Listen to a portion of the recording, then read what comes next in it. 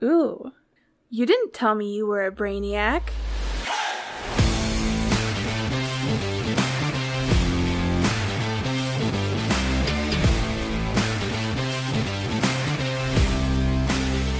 We're live, baby, and welcome in to Leather Brains. Your host here, Slapdog.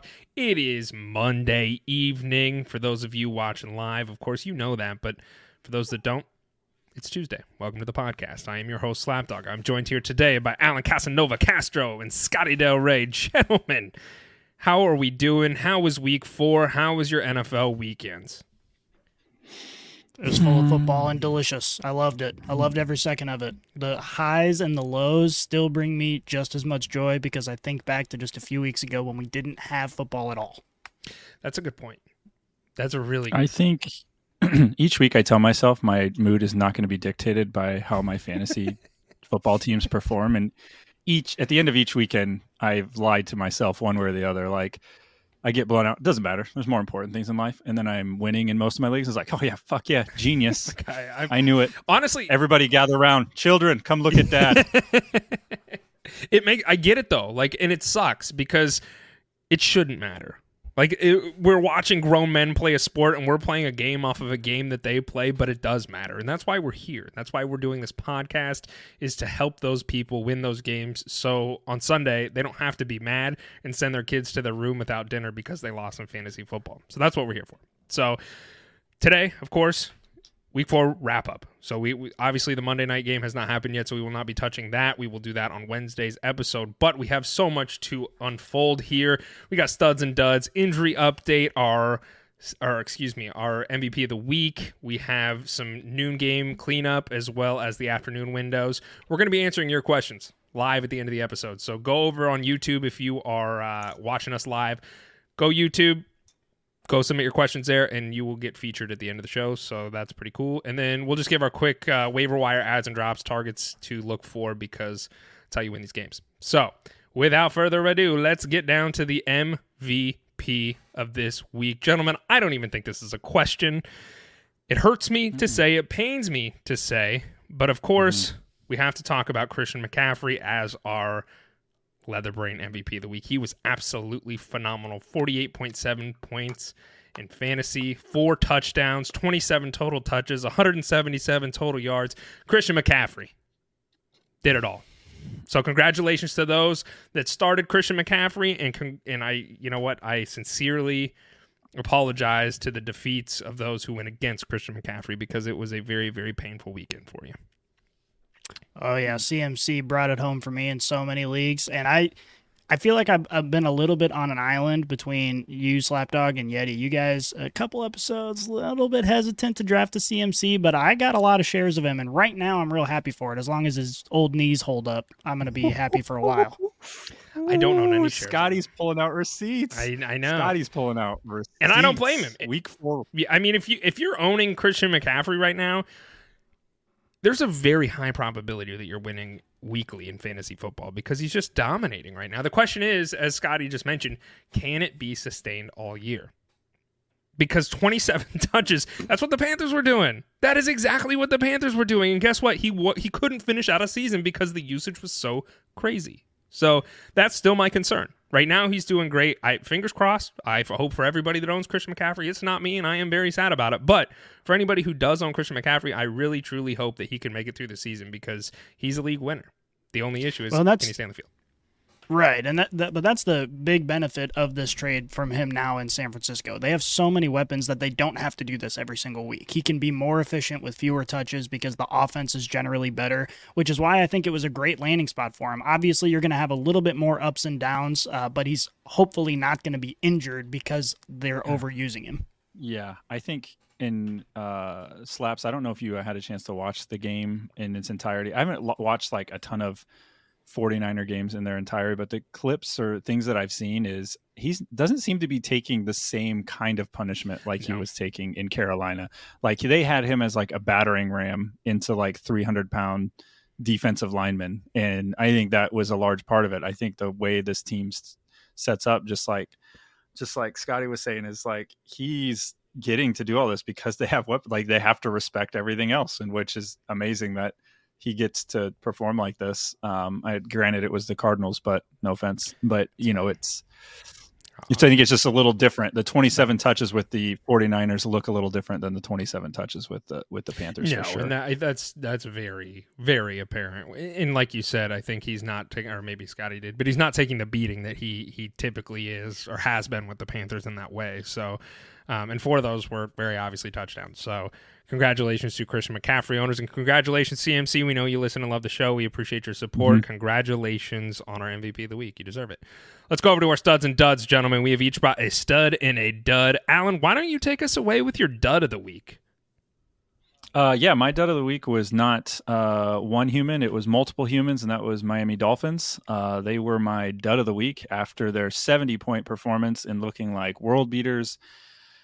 The beginning of that Buffalo game looked halfway decent, and then they just kind of like imploded.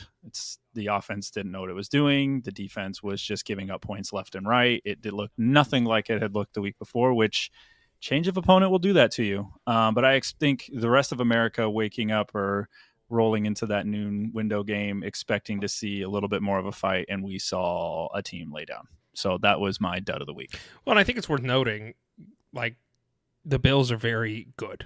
Like, nobody's going to sit here and argue that the Bears are very good. It's an interdivisional game. Devin A. Chain looked great.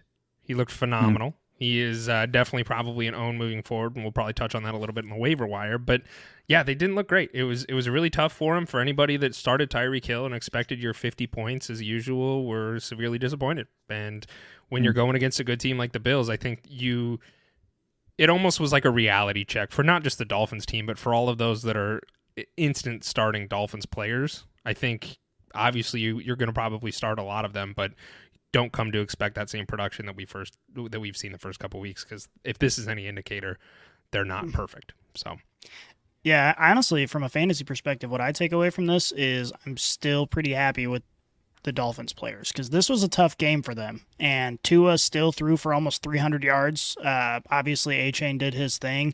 Tyreek was held in check, but still 58 yards receiving on 3 catches, so it didn't ruin your team. Hopefully, he didn't put up a goose egg. So I'm still optimistic about this Dolphins offense. I think their defense, from a real football perspective, has got some work to do. Once they play, they play a high-powered offense once, and then they put up almost 50 points, or they let them put up almost 50 points. But ultimately, the Dolphins are still really, really good. So I'm still looking forward to watching them every week. Yeah. Scotty, who was your dud of the week, my friend? Let me scroll on up here, and I'll tell you who my dud of the week is. It's Desmond Ridder, obviously. I've been talking shit on this guy for so long. Like, it's like always in the back of my mind. Him and Dan Campbell just live rent-free in the back of my head. Be nice. I've said it before, I'll say it again. This is a team that could be a legitimate playoff contender if they had someone competent throwing the football. And for whatever reason, they didn't address that in the offseason. They wanted to see, they saw signs that Desmond Ridder might be able to grow into that guy. He's not that guy.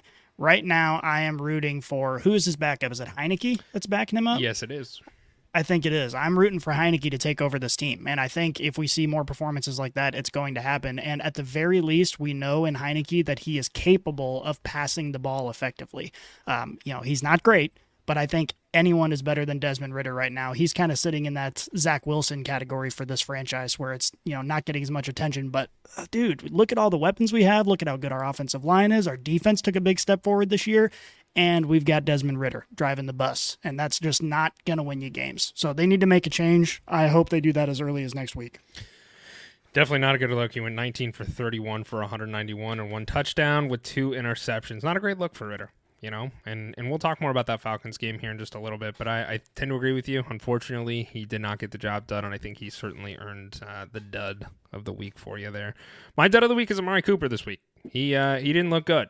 The Browns did not look good. Very obviously, I think the narrative here is Deshaun Watson was not on the field, and that certainly impacted Amari Cooper's fantasy football performance. He went 1 for 6 for 16 yards.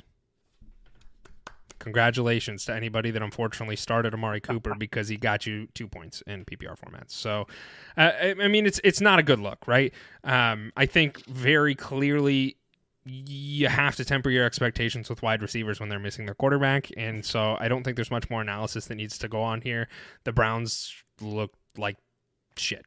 without Watson. I've always wondered, when you're a wide receiver like that and you're not part of an offense that's like chucking it around all over the place. So it's like you catch one ball, 16 yards, and then you just kind of like disappear. You just kind of like ran around the field the rest of the day. You know, like what'd you do today? Well, I just kind of like ran around and like tried to block for my running back every once in a while. But I mean, that's what it was. And this was the game I was looking the most forward to. Like, to be honest with you, the Ravens Browns, they were both 2-1. I thought this was going to be a great matchup.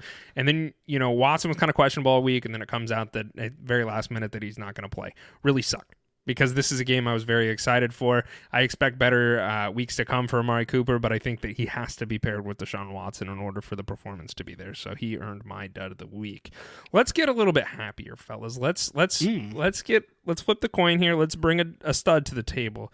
Scotty, bring us your stud of the week, my friend. Oh yeah, stud is Josh Allen, throwing for over 300 yards and 4 touchdowns. Since week 1, week 1 happened. He threw like 3 interceptions, and we all were like, oh no. The Brian Dable effect is in full swing. Brian Dable left him. Now all of a sudden he can't figure out how to play quarterback anymore. And he put all of us doubters to shame over the last 3 weeks, including this week, where he just looks like this Bills team could be a real contender. When Josh Allen is playing as well as he is right now, there are very few teams that could stop them. And we saw that this week with the game against Miami, because we all know what Miami did last week. Their offense looked completely unstoppable, and this Bills team held them in check and put up almost 50 points on them. So Josh Allen deserves all the credit in the world, and hopefully he keeps this going. I loved seeing it. I really did. Josh Allen looked like Josh Allen that we came to expect, so he had a phenomenal week. Allen, your stud of the week, buddy.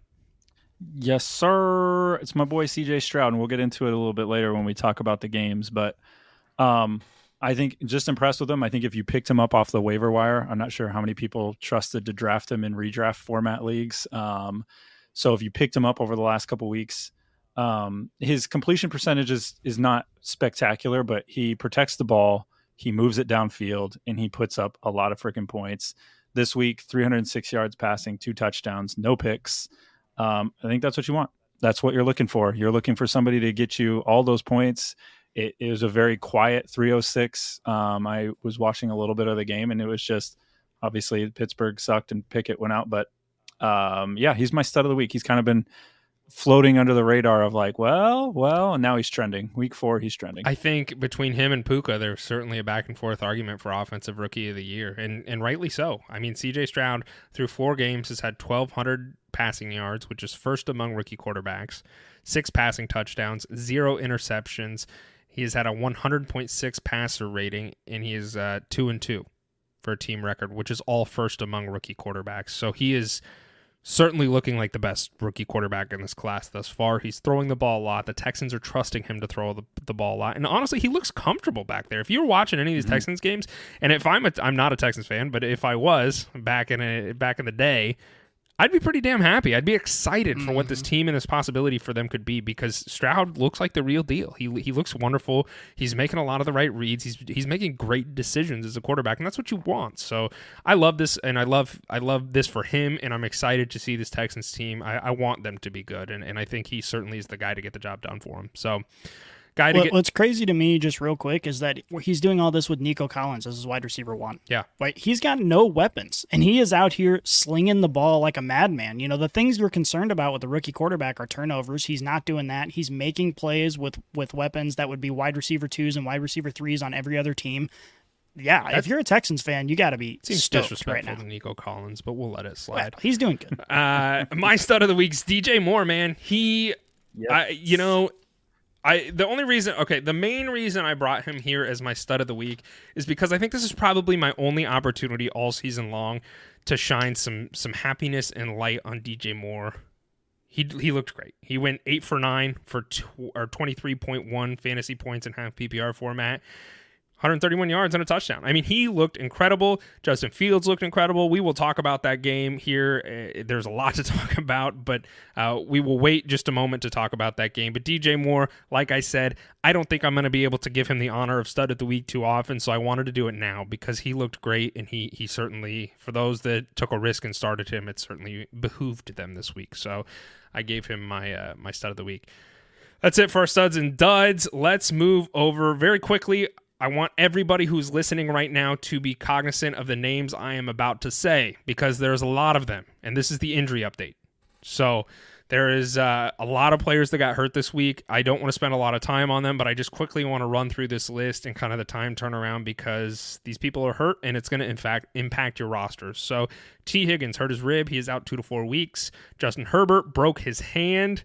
It's on his non-throwing hand, or he broke his finger, excuse me. Kenny Pickett, knee, multiple weeks, but it's now, there's rumor that he might even play this week, which is its own conversation in and of itself. Pat Freiermuth, hamstring, same hamstring issue that he had last year. Javonte Williams, running back for the Broncos, hurt his hip. Rico Dowdle, hip. Jawan Johnson hurt his calf, also same calf from preseason. Devontae Adams, he hurt his shoulder, but he did come back to play, so I expect him to still be on the field, but that was kind of scary. Mike Evans, hamstring. He's had plenty of hamstring issues in the past, so he could end up week to week. Matt Stafford did hurt his hip, but he came back to play. Donald Parham hurt his wrist, and Alec Pierce is in concussion protocol. All of those players are injured or have some sort of injury designation, so just be aware of it. Be cognizant of it and have pivot options ready if you're planning on starting any of those people. I'm going to guess a lot of those people you're not, but some of them you might, so just be careful for that. It's only a kick, a jump, a block. It's only a serve. It's only a tackle, a run. It's only for the fans. After all, it's only pressure. You got this. Adidas.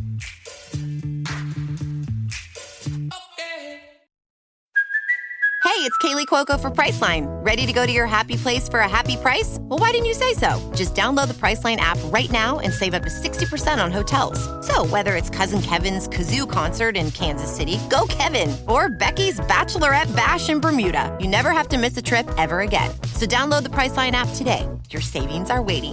Go to your happy place for a happy price. Go to your happy price, Priceline.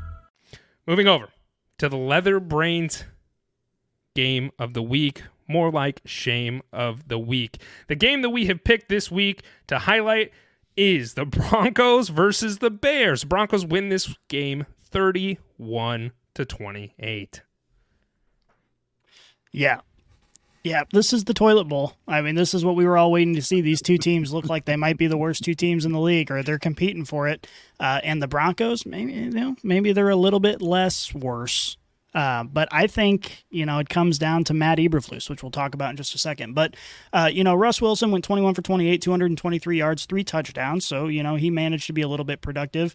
Javonte Williams got injured, as you just mentioned. So the running game here was a little bit non-existent. But Jerry Jeudy, also non-existent, 3 for 52. Sutton, 3 for 27. He did find the end zone. But Justin Fields, guys, Justin Fields went off. For all the people who drafted him, this is the week that they were hoping they would get every week, but they haven't gotten every week. He went, 335 yards passing, 4 touchdowns. He did throw an interception, which ended up being a big impact on the game. But for fantasy purposes, not a big deal. He's still probably, 1 year a week, or at least helped you there. And then, as you mentioned, DJ Moore went off as well, was a big beneficiary of Justin Fields doing work. So we got to talk about Matt Eberflus, right? Is this guy on the real hot seat? We saw in this game, obviously a very competitive game down to the wire. Eberflus decided 4th and 1 with less than 3 minutes to go. They're on the 18-yard line. He could kick a go-ahead field goal and then trust his defense, which, by the way, the defense he runs, he's a defensive coach. He calls the defensive plays. But he decided, we're not going to kick the field goal. I don't trust my defense. We're going to go for it. They don't get it. And the Broncos march down the field and kick the go-ahead field goal for the win. That's a bad look. Oh, it's terrible. It's terrible. And the question I think we really, I think you wanted to talk about this, and I also wanted to talk about this, is Matt Eberflus, is he on the hot seat? Should he be on the hot seat? I think he should be. This is a poor performance by him. And honestly, I have to tip my hat to Justin Fields this week, because Justin Fields looked great. He did. He looked great for a vast majority of this game. He was not running the ball at all. He was rushing the ball. He's not rushing the ball. He was running the ball, and he looked great when he did it. So it's very clear that he can throw the ball, which has been a huge concern for for all Bears fans and fantasy football owners. Is can he throw the ball? He showed that he could do it this week, but Alan, it was against the Broncos. That's what I was just gonna say. I was like, are the Broncos the get right game? You had our 2 MVPs last week with Devin Achane and Raheem Mostert against the Broncos, and then you have the get right game with DJ Moore and Justin Fields against the Broncos. Yeah. So maybe the lesson learned here is that evaluate your fantasy rosters. If they are playing the Broncos, odds are they're gonna be a good option, even if it's a shit option for that week, or you have a bye or somebody gets hurt. Just look at who's playing the Broncos. I think we're trending through week 4 of like, they are giving up a ton of points. You're going to see points all over this. So I hope that's what we ultimately learn from this. Going back to Scotty's Eberflus comment, I think the thing that's interesting is how he handles his roster when things happen a certain way, where like Fields threw a pick. Yeah, it was costly. And then they kind of like went into a shell of themselves as an offense. Like they seemed to be more tentative, less aggressive, did not seem to be doing what they were doing before, which got them to that large victory. And, you know, you're scoring 28 points. Like, you got to think that puts you in most every game. But, you know, like you said, this is a toilet bowl. Neither team really wanted to win this game. I think they kind of wanted to hold on to the number 1 picks. And I think that's, if you're looking ahead from a dynasty format, you're looking at, all right, where are these guys potentially going to go? Well, the Bears hold now the first 2 picks of next year's draft. So now you're rooting for that to change, so that way you can draft somebody different. I mean, are we still in the camp that Fields is done? Like, is that still, are we writing that narrative still? Just watching him this last week, is there no hope for him moving forward? Or is it Eberflus? Is it that offense? Because he's shown that very clearly he can throw the ball physically. He's able to throw the ball. So is it the play calling? Is it the coaching? Is it a mix of both? Or really is it Justin Fields just isn't good and they don't want to throw the ball? Like, what camp are we landing in here? I think you're at the point now where you got to burn the whole thing down and start from scratch, because, you know, we're going to have the rest of the season to see Justin Fields. I don't think they're going to bench Justin Fields anytime soon. He's too athletic. Obviously the season's already, you know, they're struggling. So, Justin Fields has an opportunity for the rest of the season to prove himself, but I will guarantee you he's not benefiting from the coaching that he's getting. He's obviously, you know, when he's dropping back, he's taking way too much time to process his decisions, and that's a coaching issue. You should be able to coach that out of a competent player, and we just haven't seen that yet. And I hate to say it, because I drafted Justin Fields in several leagues. I was excited for him this year. I was excited for DJ Moore, but I think we saw this production because they're playing the Broncos. Mm-hmm. And the Broncos defense they've seen one of the biggest regressions of any team in the league from last year to this year. They just look really, really bad. And I think it's all mental for them. They're just freaking out. But I really do think that's the reason why we saw this production, and I am not optimistic about the near future for the Bears at all.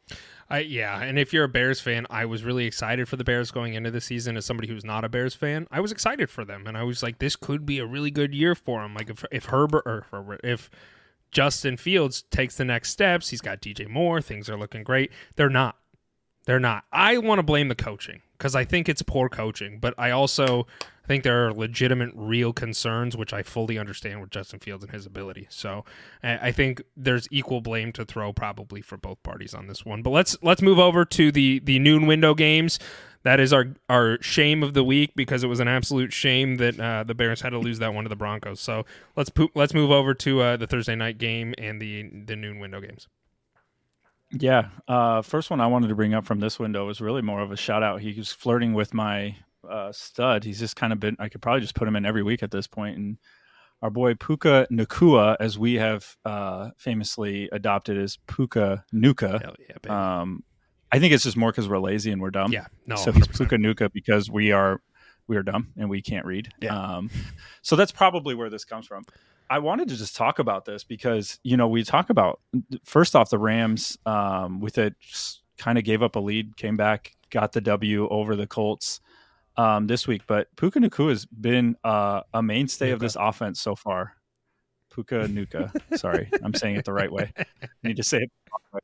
But right now he's outpacing 2 of the highest receiving yards seasons in NFL history with Kupp and Calvin Johnson. So right now through 4 weeks, in terms of receiving yards, he's on pace to have one of the greatest seasons. I know we tweeted it this week. We were talking about Kyron Williams. What a just a fantastic waiver wire pickup off of one team. Like, to me, you picked up two. You look at these two guys beginning of the season, not on anybody's radar at all. And I think this is part of the fun of fantasy football. If you look at how the season develops, like, which one do we think is going to be the better value long term for this? Like, who's going to win the waiver wire darling off of their own team? Is it Puka or is it Kyron Williams? I think that's kind of where we're at right now. Which one? Like, where do we feel moving forward? Like, do we trade one of these guys? You just hold them? Are they going to win us the league? What if Kupp comes back? There's a lot to unpack. I think you got to hold him, man. I mean, I really do. And especially, I think for me, I own shares of both of these guys. I think for me, the waiver wire darling will end up being Kyron Williams. I do. And the only reason is because at some point in time, Cooper Kupp is going to come back. I don't know when that is. Nobody knows when that is. I think a lot of people are hoping it's sooner rather than later, the Rams included. But Kyron Williams is the running back for this team. There is no other running back that is worth starting for fantasy football. Now, I completely agree. Puka is incredible. He's doing wonderful. But I do expect when Cooper Kupp gets on the field, I expect his usage to still be great, and I'm still probably going to start him. But I think he's probably going to come back to earth a little bit. I'm not saying even drastically. He could still have great 20-point games on a weekly basis and be wonderful, but I do expect him to come back to earth a little bit, and I think Kyron Williams is a mainstay for this offense, and you don't get a lot of running backs, as we have talked about numerous times. You don't get a lot of running backs that are constantly on the field and are both have that PPR value as well as here, run the ball between the tackles and get me 5 yards, and he's doing both of those. So I love both of them. And like you mentioned, that's the fun part about fantasy. That's the fun part about this. I think a lot of people, we forgot that Matthew Stafford's still a pretty damn good quarterback, and he's coming back. So I think a lot of people had the Rams written off because of their poor season last year, but they're looking frisky. They're fun. Yeah, this is the Matthew Stafford effect. I mean, people forget that this guy just won a Super Bowl not too long ago. He is a very, very good player, and obviously they fell off the bandwagon last year with all the injuries, but with Matthew Stafford on the field, the defense has to respect everybody. They got to respect the rookie wide receiver. They got to respect the undersized running back. Like they can't take any time off in any position, and that's Matthew Stafford that's doing that. One interesting question I have is, how do you there are countless Cooper Kupp owners out there. How do you think they feel about the situation? Do they feel like now Cooper Kupp is going to have way less value than before because Puka Nacua has carved out such a significant role for himself? You can't imagine Puka Nacua just falls off the face of the earth when Kupp comes back. But Kupp was valuable because he was getting targeted more so than any other receiver in football, and that's why he was so valuable. Are you concerned about that if you owned Kupp or you spent a high draft pick on Kupp? I think for me, it comes down to Kupp still, is he 100%? When he comes back, what percentage is he coming back at?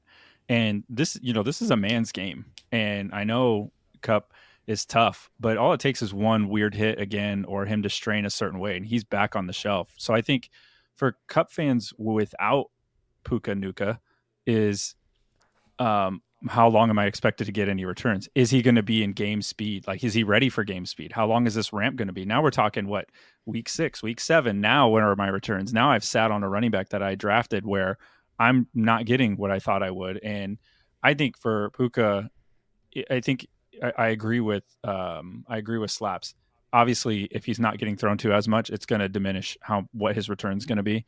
But I think he's the healthier option at the point. So I think that's ultimately what it comes down to me is like, it's the health. It's what am I realistically going to get out of Kupp when and if he comes back.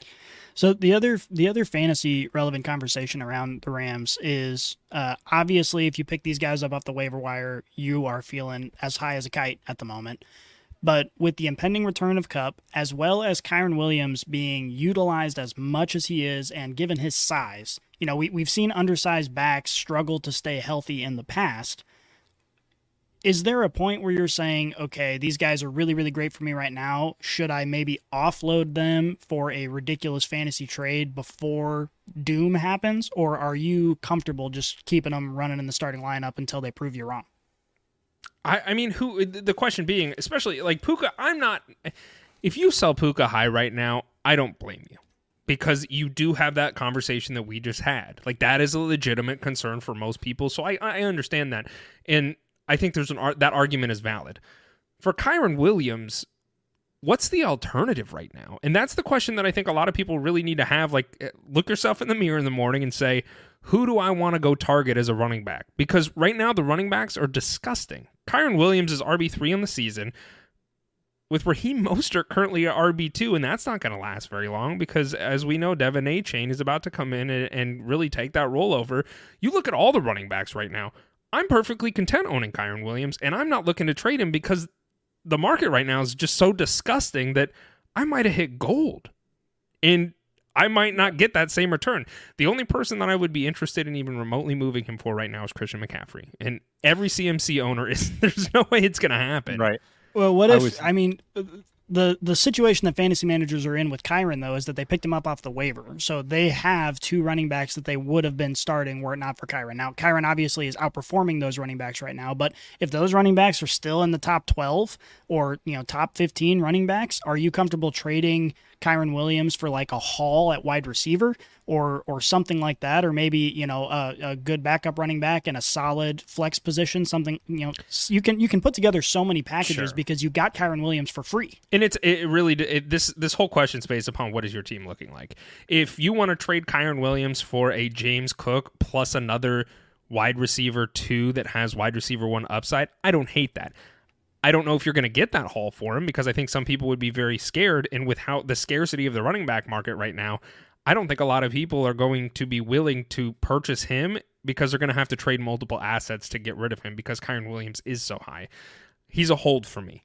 I don't want to let go of that, and I currently just do not see this trend failing. Like, he's on the field, he's getting usage, and he's going to continue to get that usage. And unless you're desperate and you need to really rebuild and remold a lot of your team, consider yourself lucky that you picked him up off waivers for free, and you now have a top 10 running back. Agreed. I think he's a solid performer. Another solid performer we touched about, and he was my stud of the week. The Texans hype train. Golly. Do we just go full force? Like, when you're drafting and we're looking at this Texans team before the season, obviously there's not many pieces here you were willing to draft unless you took CJ Stroud in a dynasty format, which you have to be ecstatic at how this is turning out. We talked about it earlier. He looks comfy back there. He looks very sure of himself. He looks like he knows where he's going with the football. And no offense to anybody on that roster, he really doesn't have a ton of weapons to go to. They invested heavily on the defense. They got a defensive guy at head coach. I think Stroud is giving them some confidence being on that rookie contract to attract and pick up / draft some additional prospects for them to work with around CJ Stroud. And so I think if you're looking at a team moving forward, like what are we feeling? Slaps, are you a little jealous? I'm a little sad. You got off the I was gonna train. bring and that up. it's I'm a little moving? sad. I am a little sad. I am. But the other thing that's worth noting, are the Texans legit? Like, that's the question that we're really asking. And is CJ Stroud legit? I think CJ Stroud is legit. But I also just want to point out how easy this schedule is for the Texans this year. I mean, they have a very, very friendly schedule. They played Pittsburgh last week, who just all around looks atrocious. Their offense is, and we'll probably, I don't know if we're slated to talk about that today, but that is something that needs to be talked about because Kenny Pickett looks like dog shit. Kenny Pickett looks like, I would say Kenny Pickett looks like the worst quarterback right now, especially after Wilson's play this week. Kenny Pickett might be the worst starting quarterback in the NFL. And it shows. So in that defense, aside from TJ Watt, has not looked incredible either. So they played Pittsburgh last week. They play the Falcons, New Orleans, which should be pretty tough. But then they got the Panthers, like the Cardinals, the Broncos. Like you look at their schedule and it's like they have a lot of favorable matchups, which I think is a great move for CJ Stroud to be able to learn without going against some of the hardest defenses in the league. So I just want to point that out as even more of a reason to get really excited about this guy, because when he's not going against upper echelon elite defenses every single week, he has more of an opportunity to take risks, to do things that typically your quarterbacks, you don't want them to do because you're going to turn the ball over and it's going to lose you a game. Nobody expected anything out of greatness from him as far as like for fantasy football. Like he was the last quarterback drafted between the three. Like in a lot of fantasy leagues that I went either Richardson or Young, and then the other one, and then CJ Stroud. And so for those that got CJ Stroud, you're really happy about it. And I'm excited for him. I think he has looked incredible, and I'm excited to continue to see what he is going to do. But I think he certainly makes Nico Collins and Tank Dell both very viable wide receivers for fantasy football. I got a hard question for you, Slapdog. And I want you to close your eyes and imagine you're in a therapy room. Okay. I want you to really answer this honestly from the bottom of your heart. You were once a Texans fan. I was. You switched over to the Arizona Cardinals. Everybody knows you switched teams more than Demi Lovato. Well, there's only 2 teams, so I've done both those. Continue. 3 in the Lions. Anyway. I'm not a Lions fan. If there was a person who showed up and, say they came from another planet and they said, wow, this football thing looks really interesting, I want to get in on this. Yeah. Which team should I choose?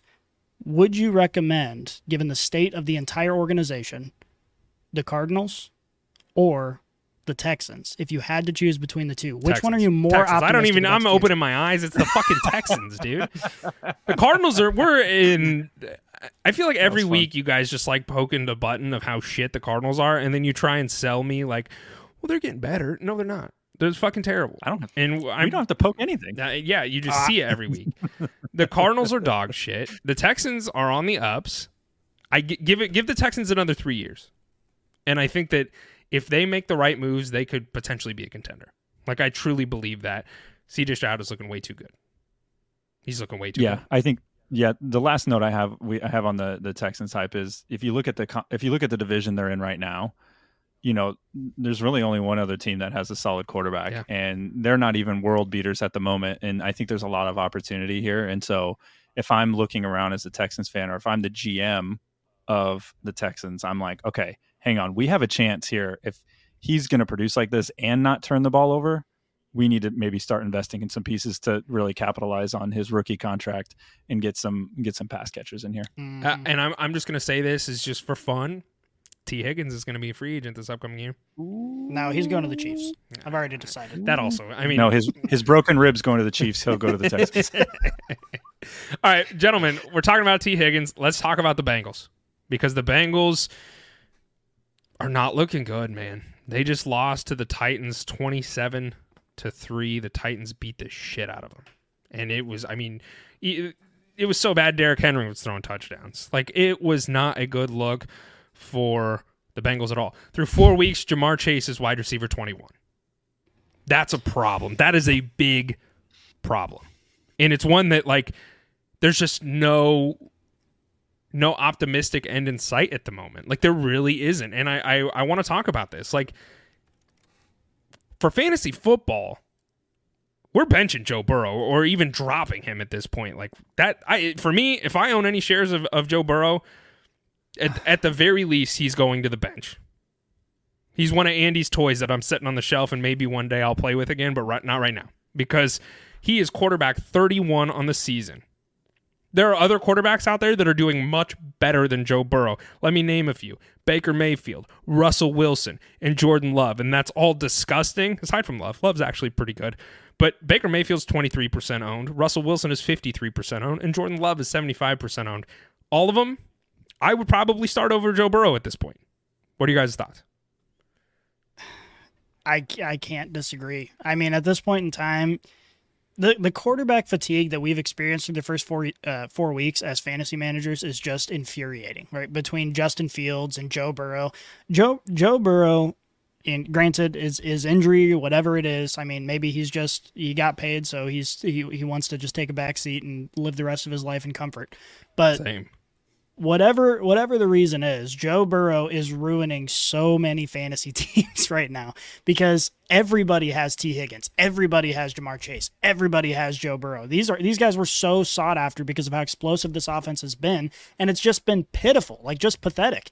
So you can't bench Jamar Chase, you can't. You can swap out T. Higgins week to week depending, but Joe Burrow, I think, has got to go on your fantasy team right now. You cannot trust him. He's going to throw for 140 yards and maybe a couple interceptions, and he's not going to get in the end zone. It's just very, very difficult to see the upside at this point. He's in a position for me where he's got to prove that he's back before I'm going to trust him in the fantasy lineup. Yeah, I have a couple thoughts. One, as soon as you bench him, he's going to go off. Yeah, that's the golden rule. as soon as you bench the guy that you thought was going to produce for you, he's going to go off. So just everybody know that as soon as you bench him, whoever you are listening to this, even us, if we do it, he's going to go off. So just know that. You've been warned. The second thing is, I know around the social medias, it's very big for Bengals fans or for anybody to point out right away that is an apologist is he's hurt. And on one hand, I can certainly empathize with that because if he's not 100%, it's hard for him to produce. The flip side of that is if you're out there playing, you're good enough to play. And that's kind of how I operate. If you're playing, that means you're good enough to play. And I know last year we always like to hang our hat, Matt, off like if Pat's ankle was not good. Oh, it's because he was hurt. At the end of the day, he was playing. Regardless, if he's not playing and he's not there, that's a totally different story. Then you can say, oh, the reason they're not winning is because Joe Burrow isn't there. The fact of the matter is he's there.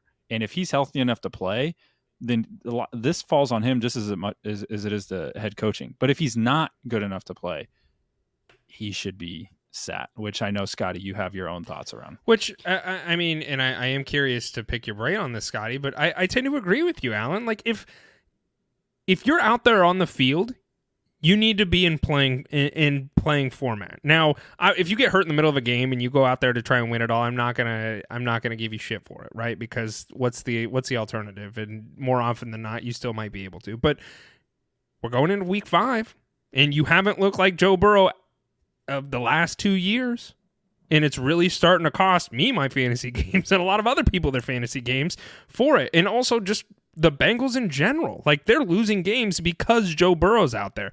Is it Zach Taylor? Is it partially his fault for not just saying, you know what, we're just going to fucking pull you? Jake Browning's going to be our quarterback for the next couple weeks. You need to get healthy. You just pay this quarterback, and I'm sorry, Scotty, but you just pay this quarterback a shit ton of money to be your franchise guy. If he is not 100% healthy, why are you rolling him out on the field every single week when he looks like he's 25% of the Joe Burrow that we know? Why risk it? He's your long-term guy. You know what I mean? Well, and here's the reason is because Joe, obviously they started with him. They believed that the injury wasn't going to impact, his play, and it has, something has, and I would guess the injury is top of the list. But the backup quarterback, I can't even remember his name, but he's never played it down in the NFL. Jake They don't trust him to come in and do what needs to be done. And once you start out losing a couple games, now the pressure's really on, and they're like, okay, well, we don't want to bench Joe Burrow now and sacrifice the next 3 weeks and go in. But the point that I want to make is it's now time, looking back, week 4 is done. It's now time to bench him because having him in there's no upside, right? He's obviously not capable of performing like he should be able to perform. And the only reason you wanted him to play over your backup is to give you a chance at winning. The offense is looking sedated either way. And right now, what we're really experiencing right now is Joe Burrow has lost his mobility. We don't consider him a rushing quarterback, but his ability to keep plays alive, keep his eyes downfield is what has made him great throughout college and in the NFL. And teams don't have to worry about that right now. He doesn't have any opportunity to extend plays. He doesn't look like he can. So they're just risking a more serious injury. We just saw Aaron Rodgers rupture his Achilles because of the same injury, right? When your calf is weak, your Achilles is susceptible to injury, and that is going to cause way more harm for the Bengals organization than Joe Burrow missing a few games and trying to get right. And to me, there's just no upside to him playing right now. They need to bench him because you look at their schedule. The next week they have the Cardinals, and the week after that they have the Seahawks. After that they have the 49ers and the Bills back to back. If they can get Joe Burrow at least a little bit healthier before those 2 games, it's worth it to sit him for the next 2 weeks. Well, that begs the question for fantasy football. He's playing the Cardinals. Take your shots if you'd like, but he is playing the Cardinals. They're not great. So do you play Joe Burrow this week against the Cardinals, or do you see if Brock Purdy's available? He's only 74% rostered. He's playing the Cowboys this week. Which 2 are you starting between the 2? Here's the thing about Joe Burrow. From a fantasy perspective, we've talked about this countless times. The quarterback position doesn't give you that much of an advantage, right? This is why we've said don't draft a quarterback early, because you can make that up with quarterbacks with rushing upside later on in the draft, and they won't get you as many points, but it's going to be relatively minor in terms of the difference compared to other positions. And that still applies now. You can bench Joe Burrow and throw in Jordan Love or throw in Baker Mayfield, and the difference is going to be, even if Joe Burrow's playing his best game, he's going to get you 23, 25 points, and Baker Mayfield might get you 18, 19. So that's not that much of a difference difference. So why take the risk on your fantasy team at the quarterback position? If you're in a 10-team league or a 12-team league, there are so many viable options that you can pick up right now, and you don't have to worry about it. Why are you taking the risk of this guy who might get you 9 points versus 15, 17, 18? Sure. And we'll talk. There's a couple of quarterbacks I want to talk about in the waiver wire section, so we'll leave it for there. We're going to move on to some fun conversation, boys. The Toy Story game. The game, I don't know if you guys got to see the Toy Story game. It was pretty interesting. It was pretty cool. As a child that is a huge fan of Toy Story, getting to watch football with that whole scene and dynamic was pretty fun. It was a change of pace. It was different, and I enjoyed it. But I think really the conversation I want to have with this Toy Story game is not about the Toy Stories themselves, but about the toy that needs to be put on the shelf that is Kyle Pitts. If you have Kyle Pitts, I'm going to tell you this right now. Drop him. You can drop him. You don't even need to put him on your bench. You can drop Kyle Pitts. The only thing that Kyle Pitts is doing for you right now is clogging your roster. He looks beautiful. He looks great. He is one of those toys that you want to keep or you want to take out of the box and play with, but at the end of the day here, he is not that. And it's not his fault. It's the coach's staff. It's the coaching staff's fault for not getting him more involved. It's Desmond Ritter's fault for not getting him more involved. It's not Kyle Pitts' fault. He is an athletic freak. But you know what? The problem is he's not getting the job done for fantasy football. I give you all permission. Drop Kyle Pitts. Go find a new tight end on the waiver wire because Kyle Pitts ain't it. In fact, he wasn't even the number one tight end this week for the Falcons. It was Jonnu Smith, who went 6 for 6 for 95 yards. Kyle Pitts only went 2 for 4 for 21 yards. Kyle Pitts, everybody is so encapsulated with him because of the name value that he brings to the table because he coming into the league, he was an athletic freak. The sad reality is he's playing with a mediocre quarterback in a run-first team. Drop Kyle Pitts, go get Zach Ertz, go get Hunter Henry. Scotty or I will both agree with you on that. You can drop Kyle Pitts. Is that fair to say, gentlemen? The only thing that makes me hesitant, and granted, I've been delusional about Kyle Pitts since day one, so it could just be a me problem. If you go to my Twitter and look at my AV, it's still a sticky note that says Kyle Pitts no matter what. That's what it is. You gotta write the sticky note down, man. It's not working. But here's the thing. If they decide to make a switch and Taylor Heineke comes in, I think this offense could potentially look a lot different. Really, when you're looking at tight ends, I mean, if you have Kyle Pitts, you're looking at streaming tight ends right now, which means you're going to look at matchups and see, okay, which defenses give up the most points to tight ends, which teams have young quarterbacks who are more likely to check it down than throw it deep, that sort of thing. Kyle Pitts could very well be in that conversation with a different quarterback. As it stands right now, you're right. I mean, there's no excuse to have him in there because despite his capability and despite what he could do on the field, he's not getting the targets. And the reason for that is, it's twofold, really. Number one is Bijan Robinson. He is a generational talent. This is what we talked about in the offseason.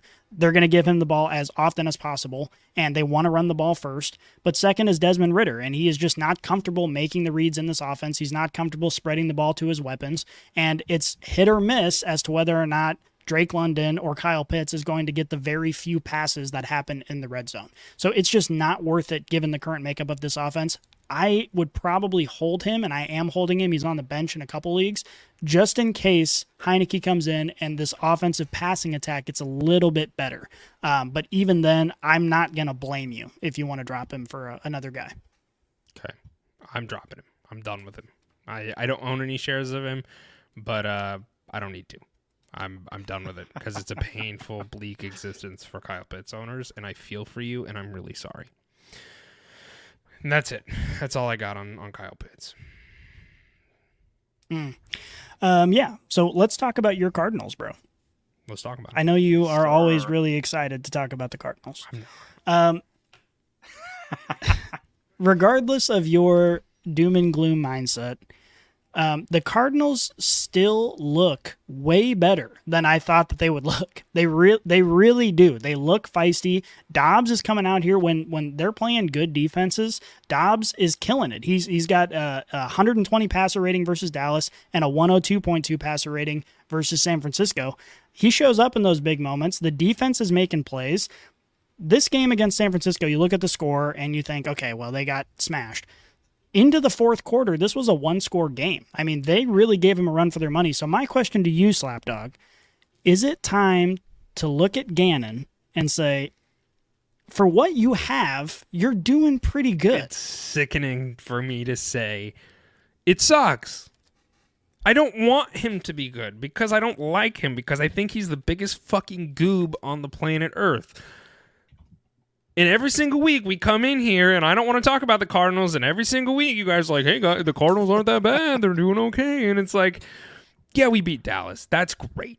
That was cool. I was so glad, because there is not a team in the NFL that I hate more than Dallas. And I was so happy to beat them. 49ers, it's a divisional game. Divisional games typically get a little bit friskier than usual, and it actually was a good game. Like, it was not a bad game for Cardinals fans. There were certainly things that you could hang your hat on and say, you know what, we didn't play bad. And we didn't play bad. I thought we did pretty well. Didn't expect to win that game. I don't think any of the Cardinals fans and or the entire NFL did not expect anybody, but we didn't with Dallas either. I know, Alan, you're over there looking like, oh, yeah, I get it. I know. The question that I have, and I can't figure this out as a fan, where do we go from here? What do we do with this team moving forward? There's a lot of narrative going around. You trade Kyler Murray. He goes to the Falcons. That's cool. He's a run-first quarterback. He gets on a run-first team. He can sling the ball really well. That would be great. And then we just rebuild. But we just signed Kyler Murray to a big deal. So is that even a feasible thing? Kyler Murray, when does he come back? He's activated off the PUP this week. However, the Cardinals have already come out and said, we're not going to be playing him in the foreseeable future. So when does he come back? Do you bring him back this year? What does that do to him if you don't bring him back this year and he remains on the Cardinals a year removed from football? There's so many questions that I don't have the answer to, and I'm struggling to try and figure it out. I think Joshua Dobbs doesn't look bad. I think he's certainly a usable quarterback for the Cardinals right now, but I don't know where to go from here as a team, and it really sucks. We have no identity. We don't have any players we can hang our hat on. Hollywood Brown's contract is up after this year. Do we re-sign him? He's great. We have nothing, and I don't know what to do. Oh, man. It makes me sad that you're this sad. Like, I want to make fun of you, but you're too sad. You can make fun of me. I think you should be happier. I think you should be happier. Wow. You need to be a little happier. For what? Because look at these teams that are willing to shit the bed to get one guy. And you look at the Texans. Look at the Texans. They were willing to shit the bed. Now, like, there's optimism around. That's them. very true. That's very true. I think most teams have a lot of holes, and I think what Scotty's alluding to is like Cardinals just don't have like as many as we once thought. Like, I think there's opportunity to slide somebody in there that can be efficient. Maybe there's a guy named Kyler Murray. I don't know. Maybe he's a guy that can help. I don't know. But I think Call of Duty. Well, there's a new one that comes out soon. And that's probably why they're not going to bring him back from the PUP list. That's why. That's going to delay things. That's more props for Gannon. I was happy. I was excited to see that we were in this game, but it also is just frustrating because no matter what, like if the Cardinals win a game, if the Cardinals lose a game, I'm a frustrated, angry fan, and I don't know where to go from here. I really don't, because there's nothing good is going to come out of this season. There's nothing for me to get excited about. And I don't even know what the future looks like, and that really sucks too. Like, I want us to do bad, so I can be more excited about the future because we have higher draft capital. Like, that's the one thing I want. So I want us to fail this year. I want us to be shitty. And then we come out and we're like, people are like, well, they're not the worst team in the NFL. It's like, I actually want to be the worst team in the NFL because then that gets me excited about the future for having higher draft capital. So it sucks. It really sucks. But you know who doesn't suck, guys? Zach Wilson last night.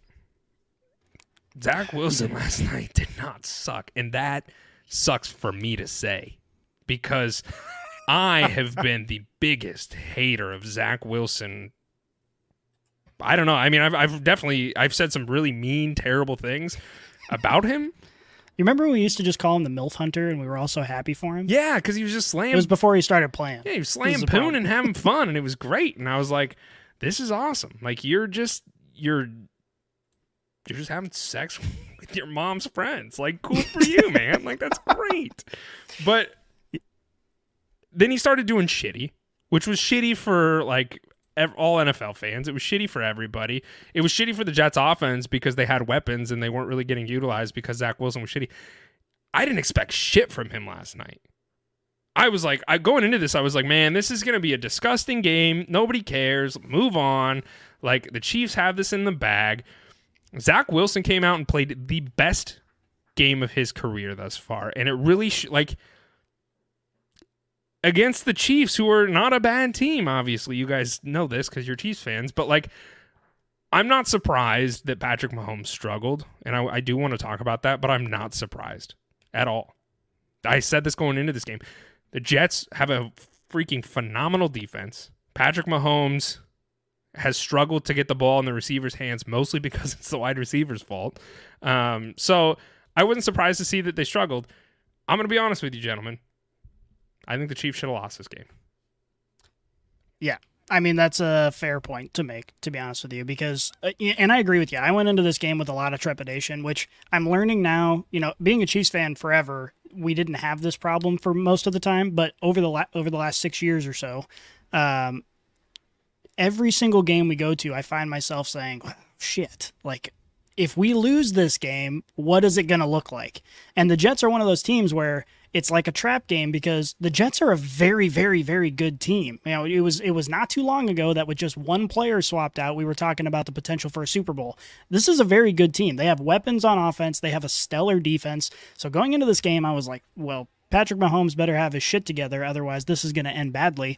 And he gifted them 2 interceptions that were like some of the worst thrown balls I've ever seen Patrick Mahomes throw. So I was nervous all the way through. And what you're alluding to, of course, is the refs here, which has just become a common thing for Chiefs fans to deal with now. I'm getting to the point as a Chiefs fan where winning games because of controversial calls is almost worse than losing the game.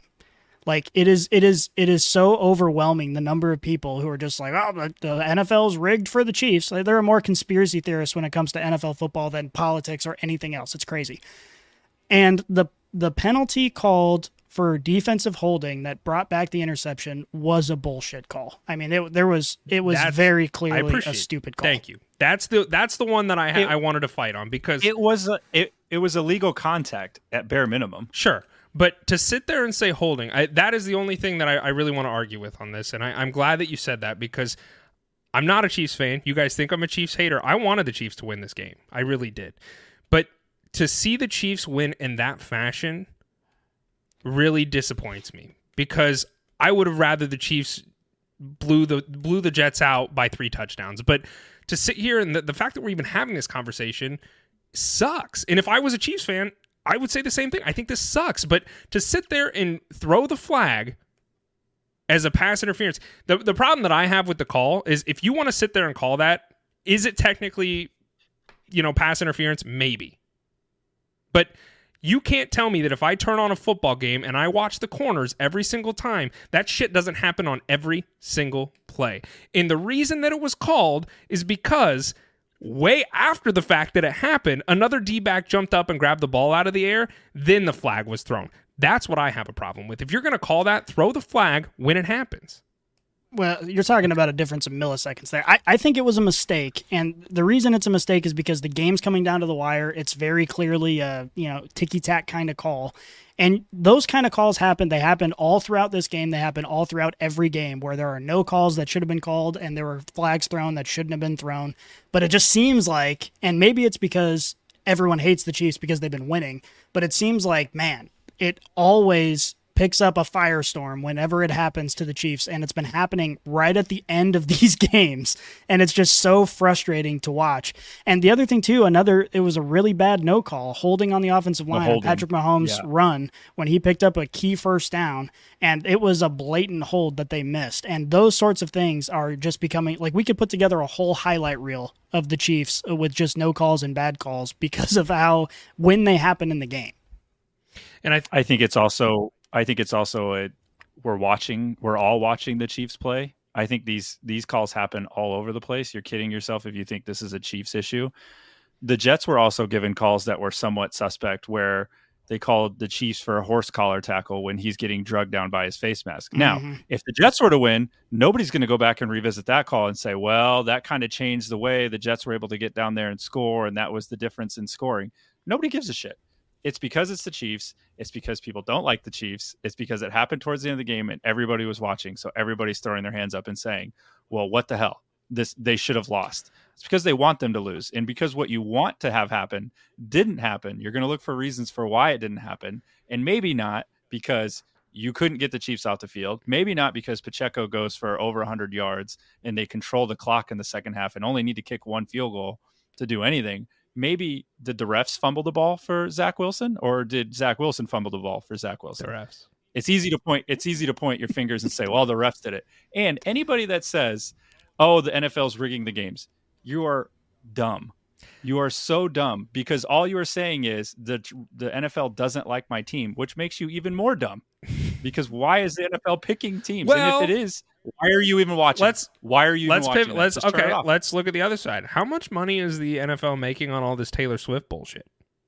How much publicity is the NFL getting for all this Taylor Swift bullshit? Go look at the NFL Twitter page. I have a fact for you. Okay, bring it. If you want to see it. The Jets Chiefs game last night was the highest rated TV show since the Super Bowl. Stupid. And a large part of it is 2 million more. 2 million more female viewers were watching. Yeah, because of Taylor Swift. So look, I'm not seriously saying that the NFL is rigging Chiefs games to win, but like, I'm tired of the Taylor Swift bullshit. I'm going to tell you that. I'm so done with it. I think it's ridiculous. I think it has nothing to do with the NFL, and the fact that the NFL Twitter page has Taylor Swift just draped all over it is such a weak and sad excuse for a publicity stunt to try and garner. Like, I get it. I understand why you're doing it, and I probably would too if I was the NFL. Move the fuck on. You don't see Sierra getting fucking TV time just because she's supporting her husband, Russell Wilson. Like, let's move on here to football, because that's what we're here to do. I'm not here to watch Taylor Swift eat fucking nachos next to Donna Kelsey for 30 minutes out of the game. Like, I don't care. I don't. I thought it was very funny that they kept talking, oh, Donna Kelsey, she's living this great life. She sat next to Taylor Swift, and then Jake from State Farm, as if like they're on even close to the same level of fame. Which is funny. Okay. Like, it was so funny seeing her. Like, and I get that. Like, that to me is funny. And the fact that she is able to go to both games and do all that, I love that. But to sit there and like, not only that, but it's disgusting for Kelsey and Swift is like people who are in a relationship. Like, there's so much, like, this just adds pressure and bullshit for no reason. Like, let's get back to what we're supposed to be doing here, and it's NFL football. Like, who cares who's in the building? Like, it makes you wonder if like the investment to make the Toy Story game is worth it when all they got to do is just get Taylor Swift to date somebody. Yeah, and then bam, 2 million more viewers. Like, what other celebrities are available that we can get in and have date Zach Wilson or whoever the fuck else is the flavor? Like Justin Herbert. Like, who cares? It's stupid and it's frustrating, but that's all I got on the Chiefs. I don't know if you guys have anything else as our Chiefs fans. Do you have anything else that you'd like to mention before we move on? The only thing I will mention is if Zach Wilson can play like that, I look at maybe the Jets wide receivers just a little differently if he can do that consistently. Sure. I don't know if it was just the situation. You know, you kind of get up for the big games. Is he going to be able to do that at noon on a Sunday? You know, and somewhere else when not very many people are watching and you have to get yourself up for the game, and that's not like a Sunday night football. Because I think we've seen that also. Like, you're going to give the best shot to the teams that deserve it. And I think for me, it's now, can that be replicated? Which we'll see. I'm going to ask you a question. He could do it. I'm going to ask you a question that's pretty gross. Darts. Do you start him next week against Denver or Joe Burrow next week against the Cardinals? Oh my gosh! Well, I can't go against my own word. I already said you got to start whoever's playing against the Broncos. So I guess I got to start Zach Wilson next week. I mean, honestly, like if he can continue to play the way that he did last night, good for the Jets. I've seen Zach Wilson suffer and put people through suffering for the last 2 years. That for me, it's just like, I don't think he's got it. And then he finally showed me like, maybe he does, and I'm not gonna. I can't trust him in a starting lineup. If there was a week to do it, it's this upcoming week against the Broncos. So I will say that. Well, and the last thing on this is the thing about Zach Wilson that makes him so disgusting is how well equipped this offense is. Right, there are weapons everywhere on this offense. So theoretically, this should be a 49ers situation where you can just plug and play literally anybody and they can find some level of success in this offense, but he hasn't. But that also kind of makes you a little bit more optimistic. Like, well, if the conditions are right and, you know, the stars align, Zach Wilson could be a serviceable quarterback and could get these weapons some touches.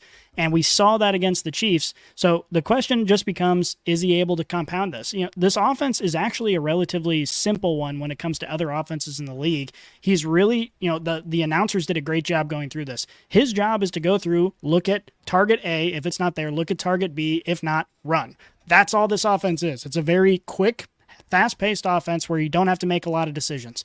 And if he is capable of doing just that, these wide receivers could be a lot more useful for fantasy, but we're going to have to see it first. Bill Belichick. Let's move over to this Dallas game. I don't have a lot I want to talk about, but I briefly want to just mention this.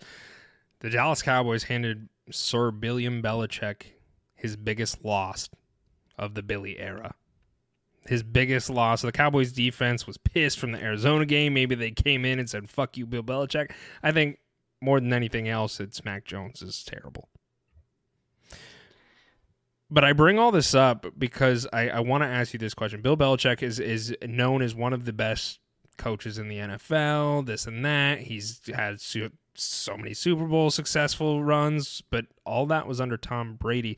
Is Bill Belichick on the hot seat to either retire or get fired from the Patriots? Or is he a lifer because of what he's done? I don't think there's any chance he gets fired. I think if he leaves, it's because he wants to leave for one reason or another. The way you have to look at the Patriots is their situation is bad, but removing Bill Belichick from the equation will only hurt them. Sure. Like there is nothing positive to come from that move. So unless he chooses to leave, he's there for the long haul. Their offense. Yeah, I think. Go ahead, Alan. I'm sorry.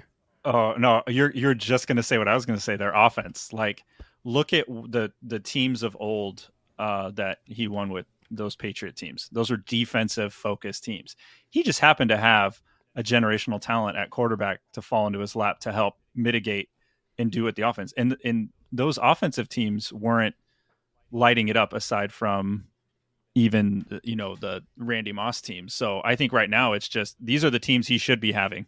Like he just happened to have a great quarterback that was able to smooth things over. And he provided that great quarterback with a, all pro defense that's going to, help allow that quarterback to make mistakes. And now you just have this quarterback in play now that just is not allowing you to do that. I think it's just the formula. He needs to have a top tier quarterback manning that offense. That way it can just mosey along, score 20, 25 points, boom, get a victory. And that's on. If you look back at a majority of those Patriots teams, that's what they were doing. Yeah, they've got no weapons on offense at all. No, but there's there's nobody. And they haven't done anything to really bolster it either. And Mac Jones has not looked good to add fuel to the fire. So maybe he kind of gets a little bit of pressure to try and retire. I don't know, but this Patriots team just does not look good, and it hasn't since Tom Brady really left. So I don't know.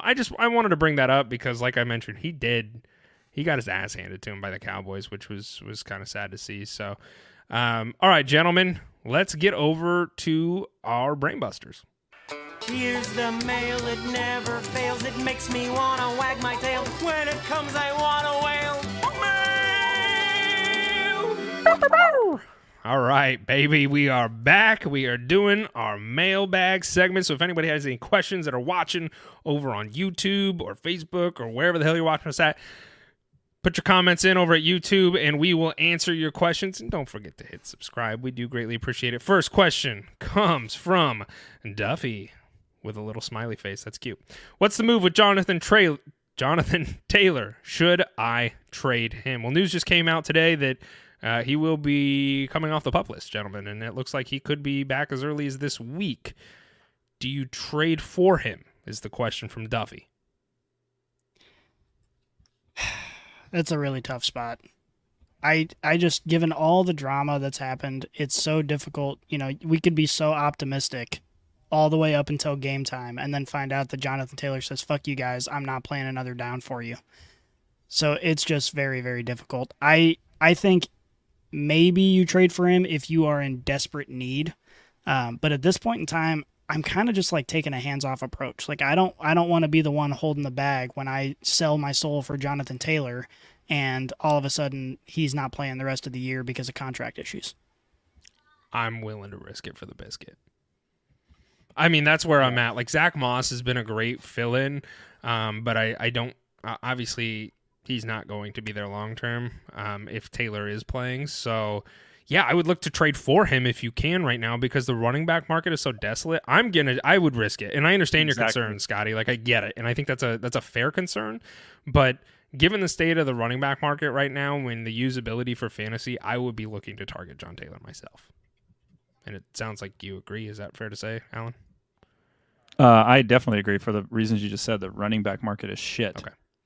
I'm about to have to start one of my kids. Oh, no. Yeti asks, should we sell high on Justin Fields and Kmet? The answer is yes. I would 100% be selling high right now. That is something that I would look to do immediately. Next question comes from Squishy Ducky. Falcons to win the Super Bowl. I think you are smoking something delicious, and if it's in Andy's bedroom, yes. And you are the Falcons, and the other opponent is a 3-year-old. JJ Keats, appreciate the question, man. Thank you. Welcome back. ETN or Jones rest of season? I don't know which Jones he's referring to. Probably Aaron. That's probably a good guess. Packers. Yeah, that's probably. He probably means Packers. Aaron Jones. Yeah. Shit. I want to say ETN, man, but I would go ETN. Yeah, I think ETN's definitely got the upside. It's just this Jags offense has looked so rough to start the season. But ETN, I mean, he's seen the usage. He's got PPR value, and he doesn't have AJ Dillon stealing his touches at the goal line. So to me, I think ETN's the upside play. Aaron Jones is reliable to a degree, but ultimately, I think ETN's the one to go with. Yeah, I think I'd also go to ETN on that one, my friend. Next question comes from Ray Gamer. Would you trade away Hawkinson, Moss, Christian Watson, and Dameon Pierce for Devontae Adams and Swift? His RBs would be Barkley, Montgomery, and Swift, with the wide receivers being Olave, Metcalf, and Adams. Standard scoring. We got a bone to pick there. Ugh, gross. Who plays in standard? What are we doing? Leagues? That's crazy. Ugh. Maybe it's just a really old, long. Who's his kicker? League. Haven't started. What kicker is he going to start? Yeah, I would do that. Zach Moss is about to potentially get JT back. Christian Watson is trash, maybe not, depending upon Wilson. Yeah, I would do that trade, actually. Swift and Adams look great. What? Who's doing this trade? Someone who hasn't played fantasy football. I would do that. You're getting Adams and Swift, and you only have to give up don't care. Well, Hawkinson's a maybe care, but beyond that, I would give me one of the best wide receivers in the league who can still put up anything in the. Doesn't it make you wish that you were in some of these leagues sometimes? Yeah, what is this league? I want to get in. How much is it? I don't know, but I would be in that as well. Yeah, I would do that in a heartbeat. Ray, do it. Ray asks another question here. I have 4 different trades for Waddle. Jesus. Moss, Christian Watson, Christian Kirk for Waddle. Moss, Pierce. Buddy, I'm going to tell you this. Just go over to our Twitter page and DM us, and we will answer your question there, because this is just a lot to read. But I do really appreciate. I wouldn't trade Waddle for any of that. I read it really quick. Okay. I wouldn't trade Waddle for any of that. Okay. Well, there's your answer. Thank you, Alan. I appreciate that. I can't read that fast. I'm real slow. You're so welcome. Okay, waiver wires, and then we're gonna get the hell out of here, gentlemen. There's a couple people. This is waiver wire adds and drops, so I want to quickly just pick your guys' brain on Kareem Hunt as a potential drop. So, is this really Jerome Ford's backfield? There's some questions here. Obviously, Kareem Hunt just signed with the team 2 weeks ago, so he didn't play last week. This was his first week back with the team. He went 5 for 12 on a 22% snap count, while Jerome Ford went 9 for 26 on the ground. He saw 5 out of 6 targets. He saw 6 targets, caught 5 for 19 yards, and Ford had a 62% snap count. Are we good to drop Kareem Hunt? Probably. Okay. I mean, he's kind of relegated to the same situation he was in before he left the team initially, where if there's an injury or something, okay, he can be usable. But right now, I mean, an up week for him is going to be 10 carries. I mean, you're talking about relatively minimal upside for Kareem Hunt. And I do think it's Ford's backfield to lose. I mean, Kareem Hunt left the team. They put their trust in Ford as the backup. He's been playing relatively well. So I think it's Ford's backfield to lose unless something changes. And honestly, even if it does, you're looking at a timeshare. It's never going to be Kareem Hunt's backfield barring injury. So I think unless you are like really hurting at running back and you're just looking for any straws to pull, I think you can drop Kareem Hunt. Okay. Michael Wilson, wide receiver for the Cardinals. What up, baby? He's 6% owned. He's probably going to be a hot waiver wire target this week. I've been really excited about this guy in dynasty formats. He is a really big body wide receiver. He is a rookie this year to kind of help replace DeAndre Hopkins. He went 7 for 7 for 76 and 2 touchdowns. That's a lot of sevens. And he was on a 70% snap count. So, he's on the field. The question that you're going to struggle with is, can the Cardinals get it done? Now, obviously, Hollywood Brown is the wide receiver one for them, but Wilson I think he's earning himself more and more of a role on this team, and rightly so, because we are so depleted at wide receiver. His targets the last 4 weeks have been 4, 3, 2, and 7. So I don't want to say go spend a shit ton of fab on him. I would be willing to take the dart throw as maybe like a set and let's see what happens kind of guy. So that's how I view him. Right. The waivers are starting to get desolate because it's that time of year. So I bring this up as maybe you spend $5-10 on him to just kind of set him there and see what happens. I don't know if you guys agree with that. I think it's appropriate. The Cardinals spent a 3rd round pick on him, and that's typically that's still value rounds. Like, you're still getting impact guys there. It's not like if you draft somebody, you want them to be an impact. But I think even that high, you're looking for there's some upside there that you're playing with. And I think week 4 is about appropriate for somebody like Michael Wilson, and I think you do. I think it's appropriate. I think you wait and see what this turns into, because I do like his size, and I think this is about an appropriate time for him to start showing some returns. 6'2", 213 is his size. Yeah, in Dynasty, I'm definitely not opposed to it. With an 8-inch penis. Nice. I really do think that, even if you're looking at starting players right now, Hollywood Brown is still like a, oh God, do I have to kind of player.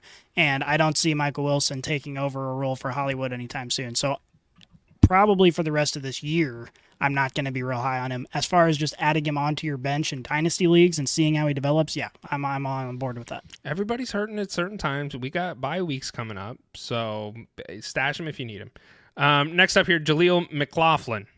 I know everybody's sitting here saying, who in the hell is Jaleel McLaughlin? He is a rookie running back for the Broncos. Javonte Williams got injured and is going to miss some time. McLaughlin is 2% owned. He is going to be a waiver wire target this week, but I'm here to tell you boys, I'm not buying it. So if you want to spend like a couple dollars, don't spend high money on him, because I don't think this is his backfield. He had a great week, and I think that's why a lot of people are excited about him. But he had a great week for fantasy. He didn't really have a wonderful week for NFL. I mean, he went 7 for 72. That's great. But the Bears are also shit, so let's point that out. And then he went 3 for 3 and saw a touchdown through the air. So he played 33% of the snap counts. Without Javonte Williams here, I do expect this to be more of a Samaje Perine-esque backfield. That's what they got Perine for. And in fact, Perine actually outtouched McLaughlin, or saw the field more than McLaughlin, rather. 33% for McLaughlin and 46% for Perine. So don't spend all your fab on this guy is what I came to tell you. That's really it. Next up is CJ Stroud. We've talked about him all episode. You need to go get this guy if you are struggling at quarterbacks. If you own Joe Burrow, you need to go check to see if CJ Stroud is there. He's only 55% owned, gentlemen, and he's quarterback 10 on the year. Wild. And he is looking like a really safe quarterback to own at this point. So, and as I mentioned earlier in the show, he has a really favorable schedule. So I think CJ Stroud could be one of those guys where you feel comfortable starting if you don't have a top 5 quarterback. I think he certainly can be in that conversation. So Stroud's only 55% owned. Go check him out. Devin A-Chain. It's A-Chain. We say A-Chain because it's cooler. He's 90% owned, but I just say this. Go get him. Go look. It doesn't hurt. I know a lot of us are in a lot of fantasy leagues. Just go check and see if he's available in any of those leagues, because he is going to be the running back for the Dolphins. Raheem Mostert currently is, but it's looking very quickly like A-Chain's about to come in and take that role over. He's pretty much owned in most leagues, but go look. Doesn't hurt to try, and I just want to say that as a friendly, go check it out. Next up, quarterback Joshua Dobbs. He's another guy that I really wanted to just bring up. He is the fill-in quarterback for the Cardinals. He's actually doing pretty well, gentlemen. He's not doing bad. The last 3 weeks, he's put up 25, 17, and 23 points in fantasy leagues. So if we're not counting week 1 because he did really, really poorly, but I mean, he did really bad. Like, he put up. If you remove the data, that doesn't support the argument. It's a great argument. It was his first game as a starter. It was his first game as a starter. If we don't include week 1, Dobbs is quarterback 6 on the year. And he said, if we don't include a fourth of the games he's played, he's been pretty good. Well, that was the first game. Now, if we're talking like week 3 and he does that, then I think we're fine. But with this being his first career NFL start, I'll give him a little leeway for him to come in and then do what he's doing right now. I all of this to say, I'm not saying start him, but if you're in a desperate quarterback situation, I don't think he's a bad grab. And he's one that not a lot of people are going to talk about. So I just want to bring that up because he's actually looking somewhat usable. Last one here that I just want to bring up. If you do not have Zach Ertz, go pick him up. Go pick him up. I've been saying this every single week. He's only 36% rostered. Yes, he's not in the top 10 tight end. I think he's tight end 11 on the season. I just want to share with everybody his target share. That is paramount for a tight end. In week 1, 10 targets. Week 2, 8 targets. Week 3, 2 targets. That was when Scotty and I made our bet. And he knew it, and so he didn't really want to get targeted. But then this week he saw 10 targets. This dude is getting hyper-targeted. I didn't have enough time to do the math to look at his target share through 4 weeks, but it is incredible for a tight end. If your tight end is getting 10, even 8 targets a game, you are excited about that, go pick up Zach Ertz. Go pick him up. If he would have had a touchdown in any of these things, he would have easily been a top 10 tight end, and he would be much more rostered right now. He is a value play. Go get him, please. That's all. Hey, Scotty, what other Cardinals can we mention here to pick up? Yeah, I don't know. Quick I think before we end ran the show. out of all. Rondale Moore. If you haven't picked up Rondale Moore, go pick up Rondale Moore. He's coming off injury. That's actually a serious one. We can talk about how we discussed that James Conner's matchup proof, and then he decides to go put up 5 points this week. What do you think about that, Alan? Well, it seems like the Cardinals have it out for us. They must listen to the podcast because every time we say something positive in their favor, so now all the players you just mentioned are going to shit the bed. God damn, that's the whole team. We've talked about everyone. If there's anybody for you to go, I didn't realize there was 3 Cardinals players on here. It's just because it's that time of year and everything's so desolate, and they're like, well, the Cardinals are there.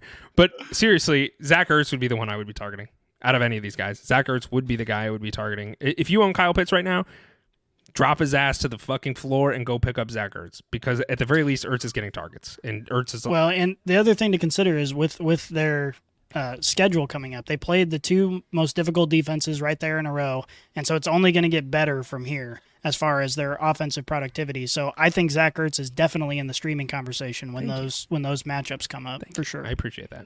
All right, gentlemen, quick question, and then we're getting out of here. Monday Night Football. It is about to start here very, very soon. Giants, Seahawks. I've got the Seahawks winning this. I think Vegas does too. You guys both agree with that, or are you taking the Giants? I'm taking the Giants because of bias. I have so many shares of Daniel Jones and Darren Waller. I just need them to do literally freaking anything. So out of nothing but pure hope to the gods, I want the Giants to win this game. I'll join Scotty's little desperation boat. I don't really have a dog in the fight, but I'll drown. I'll be in that boat as it sinks. Okay, that's yeah. I want to watch it sink from the shore where I'm safe and dry, but I do want the Giants to keep it interesting because anybody who owns DK Metcalf is hoping for a couple extra points on the top. And that's where I'm at. So I was going to say, is that you? That's me. That's 100% me. That's me. All right, boys. I appreciate you guys doing this. We'll do it again next week. Let's get the hell out of here. Wait, we're doing it on Wednesday. Well, yeah, but Yeti and I are. You guys aren't going to be here.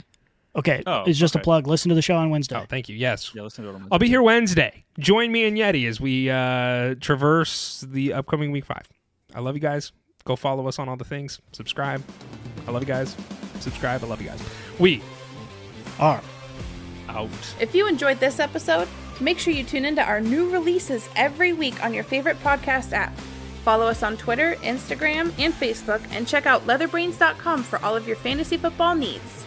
And remember, Brainiacs, a championship should be more than a fantasy.